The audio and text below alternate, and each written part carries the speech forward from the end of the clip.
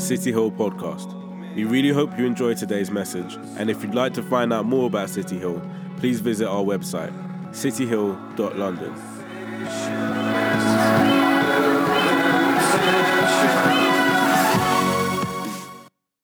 So today we're going to be kicking off a new series. So the last couple of series we did, we looked at Stranger Things. We were looking at kind of the Stranger Things in the Bible. We're going through the book of Daniel, which is just full of absolutely crazy stories. And then the last bit we looked at is we looked at Jesus and how Jesus opened us up to this whole new world of possibilities and this whole interchange with this kind of otherworldly kind of thing where he talks about like the kingdom of heaven being at hand, within reach, where he talks about the things that we loose in heaven will be loose on earth, whatever we bind on earth will be bound in heaven. And this understanding that the two things are intrinsically connected in some way. And so today what we're going to be doing is we're going to be looking through a new series, which I thought was a bit funny because of Halloween, is we're going to be looking at Holy Ghost. So normally I'd say Holy Spirit. I don't really ever say Holy Ghost. It's old school kind of King James and like Pentecostal kind of background. If you've ever been to Pentecostal church, that's kind of how they kind of describe him. I think it's a pretty cool name, so we're going to roll with it just for the sake of this series. If we went from Stranger Things before, I guess this is where the Bible gets really strange. And I think culturally and contextually, if you've grown up in and around church, and if you've been in like a Pentecostal or a charismatic church, there's some of the expressions you'll see relating to and attributed to the Holy Ghost or the Holy Spirit, maybe kind of some things that are a little bit weird, but actually there are some things about the Holy Spirit and the Holy Ghost that are weird, and you just have to roll with it. Some of it I'm not kind of down with. I'm not encouraging that kind of stuff. That's just people's expressions, and that's how they connect. But in the Bible, there's no getting away from some of the peculiar things that happen. And I'm going to share a little passage from the Bible of where things kick off, where we kind of meet this new relationship with the Holy Ghost. And I'm going to talk about also some personal stories and things like that. So that's just a heads up of where we're going today. So Acts chapter 2, if you've got your Bibles with you, that's fantastic. If you haven't, if you've downloaded the City Hill London app, there's a Bible on there. It'll be the ESV version, which will be the same translation that I'll be reading from. Acts chapter 2, verse 1. When the day of Pentecost arrived, they were all coming together in one place. And suddenly there came from heaven the sound like a mighty rushing wind, and it filled the entire house where they were sitting. And divided tongues as of fire appeared to them and rested on each one of them. And they were all filled with the Holy Spirit and began to speak in other tongues as the Spirit gave them utterance. Now there were dwelling in Jerusalem Jews, devout men from every nation under heaven. And at this sound the multitude came together, and they were bewildered because each one was hearing them speak in his own language. And they were amazed and astonished, saying, "Are not all these who are speaking Galileans? How is it that we hear each of us in his own native language?" Parthians, Medes, residents of Mesopotamia, Judea, Cappadocia, Pontus and Asia. And then it goes on listing loads of other places. Both Jews, Cretians and Arabians were all hearing them, telling them in their own tongues the mighty works of God. And all were amazed and perplexed, saying to one another, "What does this mean?" But others mocked, saying, "These men are filled with wine." They're just absolutely smashed, wasted, drunk. They're all lit. Peter, standing with the 11, lifted up his voice and addressed them, "Men of Judea and all who dwell in Jerusalem, let this be known to you and listen to my words. For these people are not drunk as you suppose, since it's only the third hour of the day." Basically saying the pubs aren't open yet. It's not like in the UK where pubs are open all hours of the day, where it's just like that. He's just basically going, "How are we smashed? The pubs aren't even open, lads." And he goes, "For these people are not drunk as you suppose, but this is what was uttered through the prophet Joel. And in the last days it shall be..." And in the last days, I will pour out my spirit on all flesh. Your sons and daughters shall prophesy. Your young men shall see visions. Your old men shall dream dreams.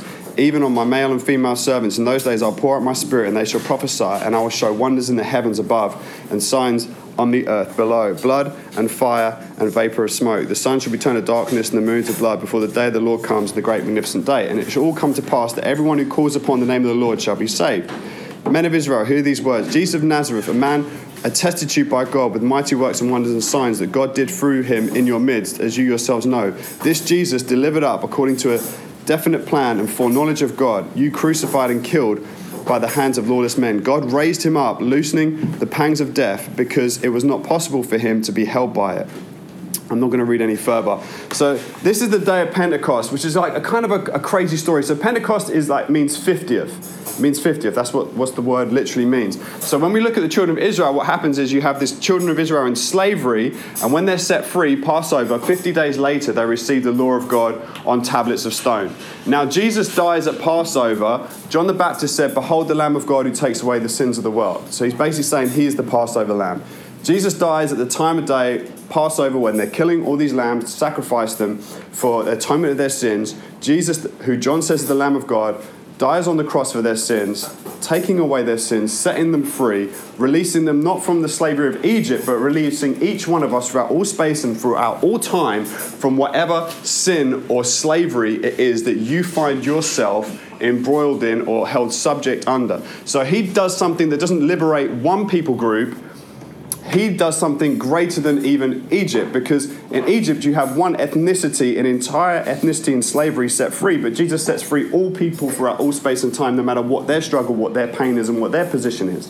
Now, 50 days after they leave Egypt, they receive the law of God, which is instruction on tablets of stone. 50 days after Jesus dies in Passover, in the New Testament, we read that they receive the Spirit of God, not writing the law on tablets of stone, but coming to write the law of God within their hearts.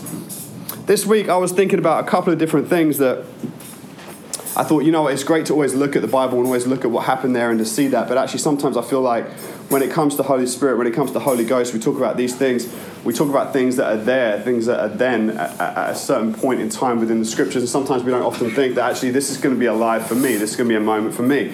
And I was thinking about this week about a few things that happened over the years in my life of kind of knowing the Holy Ghost and trying to live my life connected with the Holy Ghost and being filled with the Holy Ghost. And a couple of years back I was working, and this girl that I knew her, I was a youth leader when she was a kid. She's now in her 20s, and she came up to me and she said, "I just thought you should know, I was rolling through some missionary applications to go on a trip we were doing. And as I was reading through the applications, they had to give a statement of faith. They had to give a description of when they put their trust in Jesus and what he's doing in their lives, just to kind of show before we send them on a missions trip that what they're doing, they're legit and they love him and they want to do something for God. They're not just trying to go on a holiday, basically, for young people, because that's what they love to do. So he fills out this huge essay thing, and she said, as I was reading it, I just thought you should know that everything you wrote about was you. He remembers when he was like 11 years of age and you were speaking about the power of the Holy Spirit on a Sunday morning. I don't even remember ever doing this talk, by the way, but apparently he does. And he said in that moment, he was like, I believe in Jesus. I want to repent of my sins. I don't want to live this way anymore. I want to be empowered with the Holy Spirit. And as we kind of like had this time of prayer, we prayed for everyone. And this kid felt his whole world just take a shift where he became alive to something new. And I started to think about that, and I started to think about, well, what happens today if any of us decide to make a decision where we're like, you know what, whether we made decisions before, we make decisions today, where we go like, God, I just want to encounter your spirit. I want to encounter you as a person and see where that kind of leads, because where it led for him was a complete, hey, you're right, a complete change, a complete shift, a complete transformation. I was also thinking back to a couple of other times where, like, I remember being about 19 years of age. I was that young once. Hey, you right, guys? How you doing? Is that a Filofax or is that an iPad? You're clinging it so tight, it has to be an iPad. No kid would love a Filofax that much. Yeah, if you want to give them some, that's cool. I was thinking of a time when I was in Tenerife, and I think I was 19. I could be wrong. Maybe I was younger than that. I was even 17. I think I was about to go to Bible college. Leaving school, I was about to go to Bible college. I had my 17th birthday. I was on holiday. I was out with my mates. And I remember just going out, telling people about Jesus with my boy, going out to clubs, going out to pubs and whatever. And I'll never forget it because I was really weird. And I'm just going to make this confession. I was really weird. So I had a lot of guilt in my life. So when I encountered Jesus, I decided I was going to wear all white. So I wore like these white Reebok Classics, white tracksuit bottoms, white French Connection top, white nightcap with a little silver tick on it. I just wore white all the time. I had this white hoodie. I don't know why I did that. I look back now and I'm like, Jesus, why did you let me do that? That is just so unbelievably embarrassing. But that was just how I rolled. And so I've been telling people about my faith. We've been partying, having a good time. It was really a great holiday. And then on the last night, I remember going out with my mates, and it was just such an awkward situation. It was like how God can do something amazing in the midst of your absolute abject stupidity, because it was abject stupidity. I can't even lie. And I remember I was out with the guys and we were having this good time, and my best friend was with me, Mark, and he thought for the last night he'd take the mick out of me. So he wore white tracksuit bottoms, white vest, and he had a white cap on and white trainers. And so we both went out together with this group of like 20 guys and girls that we'd been hanging with the whole holiday. And as we're hanging out and we're going out partying, I see this one girl dressed in like orange leather PVC kind of outfit, and I'm like, she's trouble. So I go to my boy, I say, look, she keeps looking over at us, mate. You keep me safe, I keep you safe. Done. Cool. So then she comes over, she starts dancing with my boy, and then I just kind of like broke it up, got in the middle, acted a little bit, you know what I mean? And she was gone and she left him or whatever. And a little bit later in the night, she came over and she started dancing with me, and my mate, I'm looking at him, and then he's looking at me laughing, and I'm like, you know, where's the save? Where's the save? I saved you. Where you gonna save me? Where you at? And he doesn't come. He just sits there with all the other guys looking, laughing at me or whatever. And then this girl just goes like a shark. Like, I don't know, it was like Jaws 1. Like, just starts like kind of eating my face. I'm like, what are you doing kind of thing. And then my boy finds that hilarious because I've been talking to people about Jesus the whole time. So I was on this whole weird, dressed in white, doing this whole thing. And they're just all mugging me off. And all I remember was going to the bar, ordering a beer, sitting on my own because everyone is just absolutely rinsing me. And as I'm at the bar, I'm just talking to God about it because I'm on my ones now. I've got no one else to talk to. Everyone's laughing at me. Everyone's making fun of me, telling me I'm a hypocrite, cussing me out and stuff. And as I'm at the bar, I'm praying, and I see the girl is now with some guy doing some dodgy stuff in the corner. And I'm like, oh, this is bad to worse. And as I'm praying, I have this moment where I start feeling like God's presence. I start feeling the Holy Spirit. I'm in a club, I'm having a beer, and I'm feeling like God's presence. And I'm like, what the heck is going on? I look up and she's gone. And as I'm standing there, I'm like, she's gone. Great, I can go enjoy myself. I pick up my beer. I'm about to go over to my mates again. And I feel the presence of the Holy Spirit. And I feel God start speaking to me. He says, you need to get out right now. And I'm like, but I'm just enjoying this beer. He's like, get out now. So I put my drink down. I have barely drunk any of it. I'm walking straight outside. And as I'm outside, I hear God say to me, like, turn right. I turn right. I start walking. And then he says, turn left. I turn left. I start walking. I stop. This doesn't happen to me, by the way. This doesn't happen to me all the time. I'm not like flipping Holy Spirit GPS. This is one time. And I'm standing in the middle of the Playa de Americas in Tenerife. Everyone's clubbing. It's packed. It's heaving. People are pushing into me going, what are you doing standing here? Da, da, da. And I'm standing. I'm looking around. And I'm like, God, what do you want me to do? And as I'm standing there, I'm looking around and there's heaving. People are getting in my face, trying to push me, trying to hit me because some people are just smashed and just want to be idiots. And as I'm looking, I see that girl in the orange in an alleyway, and the guy she was with before, he's trying to, little kids present don't want to say the word, you know the word, begins with R. He's trying to do that in that alleyway. And I'm standing there, and God's directing me there, and this guy's huge. And like, I'm quite slight now, but when I was a kid, I needed an anchor to stop me from when the wind blew. I was so skinny. Like, if I didn't have an all-you-could-eat buffet, I lost weight. Like, I couldn't eat a meal and keep weight on. My metabolism was horrendous. And so I'm looking at this hench guy thinking, like, what the heck am I going to do? I feel God's presence come upon me. I feel the Holy Spirit. And I just walked straight over to this alleyway. I grabbed a hold of her arm and I pulled this girl away. And this guy stood there looking at me. And I don't know what he saw, whether he saw an angel or something behind me, because this guy just started shaking like a leaf. He was petrified. And I mean, if he missed me with a punch, he would have killed me. Like, the guy was huge. He didn't have to hit me. He didn't have to make contact. I'd have been down. And he just runs away. And then all I remember was my best mate coming with a group of other guys and looking for me, like, where's he gone? And her friend that she left behind at the club. And me and my best mate, dressed in all white, walked these two girls back because they were absolutely smashed. They drank about 2 bottles of wine each, and we were just walking them back to their hotel. And as we're walking them back to the hotel, we walked along the beach, and I started telling them the gospel. I started telling them about how Jesus died for their sins, about how he came to set us free and what he'd done in my life, and sharing my testimony of how God had forgiven me and my sin, of how God had turned my life around, how God had taken me from a kid who just constantly bullied to a kid who not only believed himself, but believed everything that God had for me. And as I'm sharing all this stuff, these two girls are walking on this beach, and they're just like, you know what? I want to receive this Jesus. And so then on this beach, dressed in all white, I'm praying with these two girls, my best mate, and they both make decisions to believe in Jesus, to repent of their sins and turn around. And then we pray for them to be filled with the Holy Spirit. We walk them back to the hotel. I'll never forget this moment. It's one of the best moments ever. This girl just hugs me, gives me a kiss on the cheek, And then she steps back, she looks at me and my mate up and down and goes, "Are you two angels?" And I went, "Yeah, I guess we are." And then caught a 6 a.m. flight home that morning and never saw her ever again. So somewhere in the world, there's probably a girl in a Catholic church right now, somewhere, or some sort of church going, "There were these two angels that saved me in an alleyway." All because you have a moment where you just allow the Holy Spirit to have a little bit of room. I feel so often we start at the base level of never wanting to believe God for anything, never want to trust God for anything, never want to step out for anything, and never want to take any risks. And actually, I feel like when we do that and when we live that life, we not only limit God within our lives, what he can do for us, but what he can do for others as well.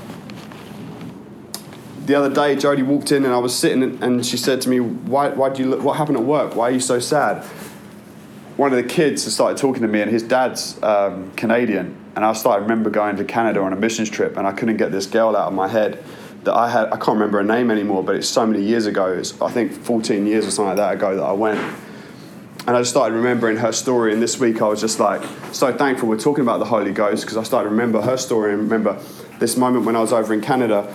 I'd gone all the way there to see some friends.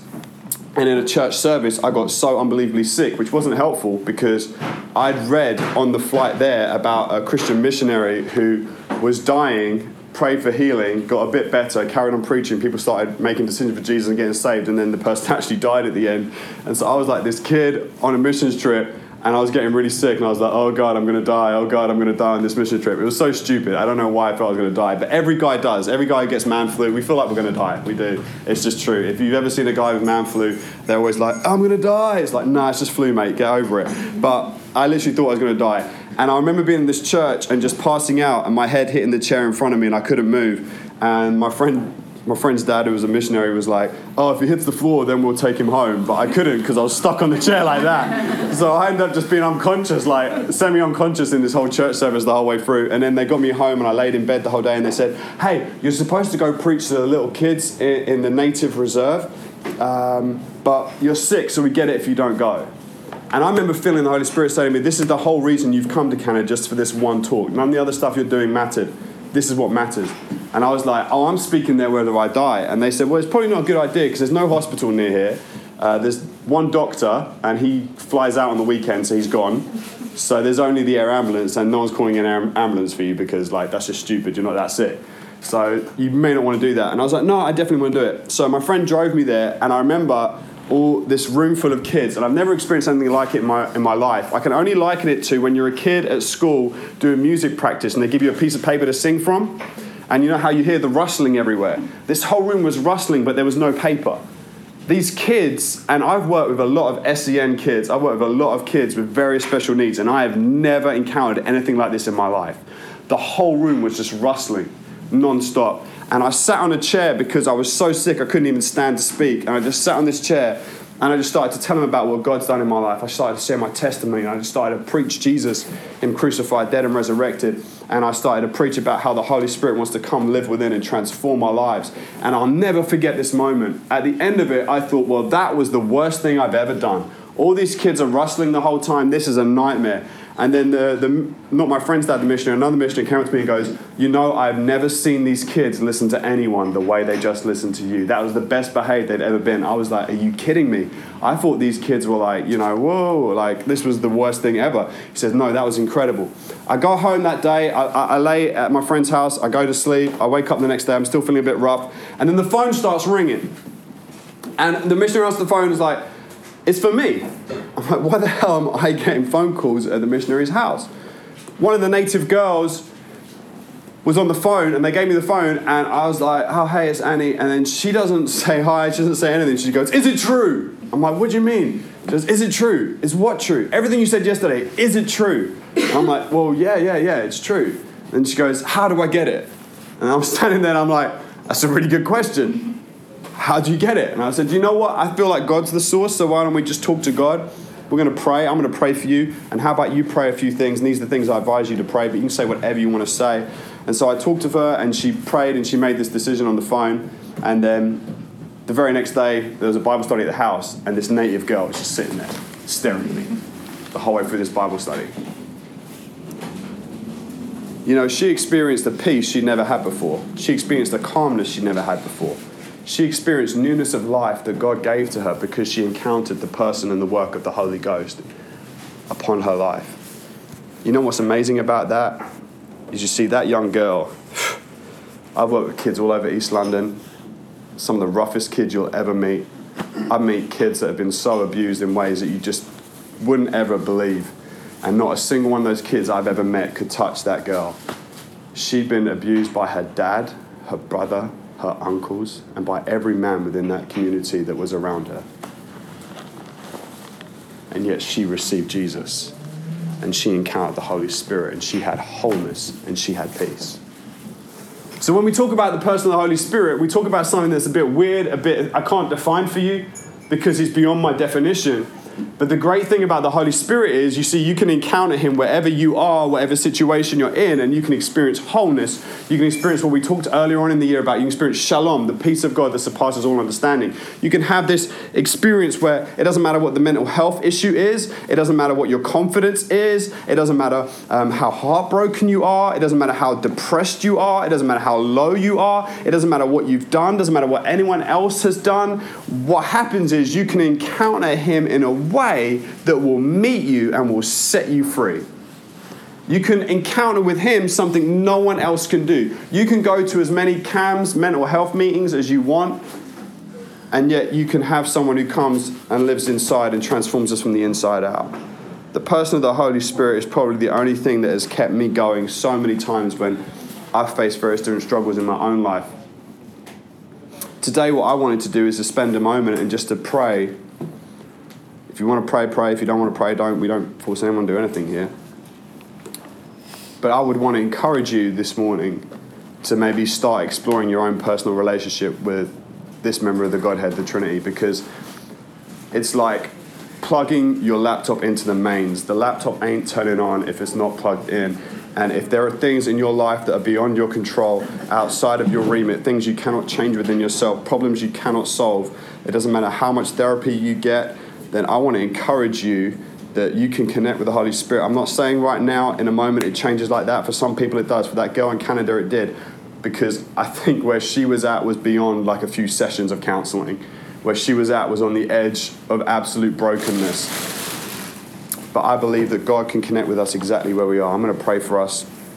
And I would encourage you to have your own conversation with God. Father, I thank you that you love us. I thank you that you died on the cross to knit our wounds together, to bring us healing. That by your stripes, by the pain and the suffering you experienced on the cross, by the whiplashes, the stripes on your back, we are healed. That you were bruised for our iniquities, that you took our place, that you took on our sin, that we could have your newness of life, your perfect life. Father, I pray for those of us here that may be experiencing anxiety, mental health problems. I pray that, Holy Spirit, you would introduce yourself to them. I pray that they would start to experience a relationship with you where you would start to fill them and transform them from the inside out. Father, I pray for each one of us. You know every single person here. I don't know the depth of anyone's life. You do. I pray you meet with them where they need you to meet with them. I pray you transform in the area that you need to transform, Lord. And I pray you would meet with me in the area I need you to meet me. I pray that you would heal me. I pray that you would forgive me. I pray that you would transform me and help me to be the person that you have called me to be in the environment and the context I'm in. And I pray that for every person here, Lord, in the name of Jesus. Amen.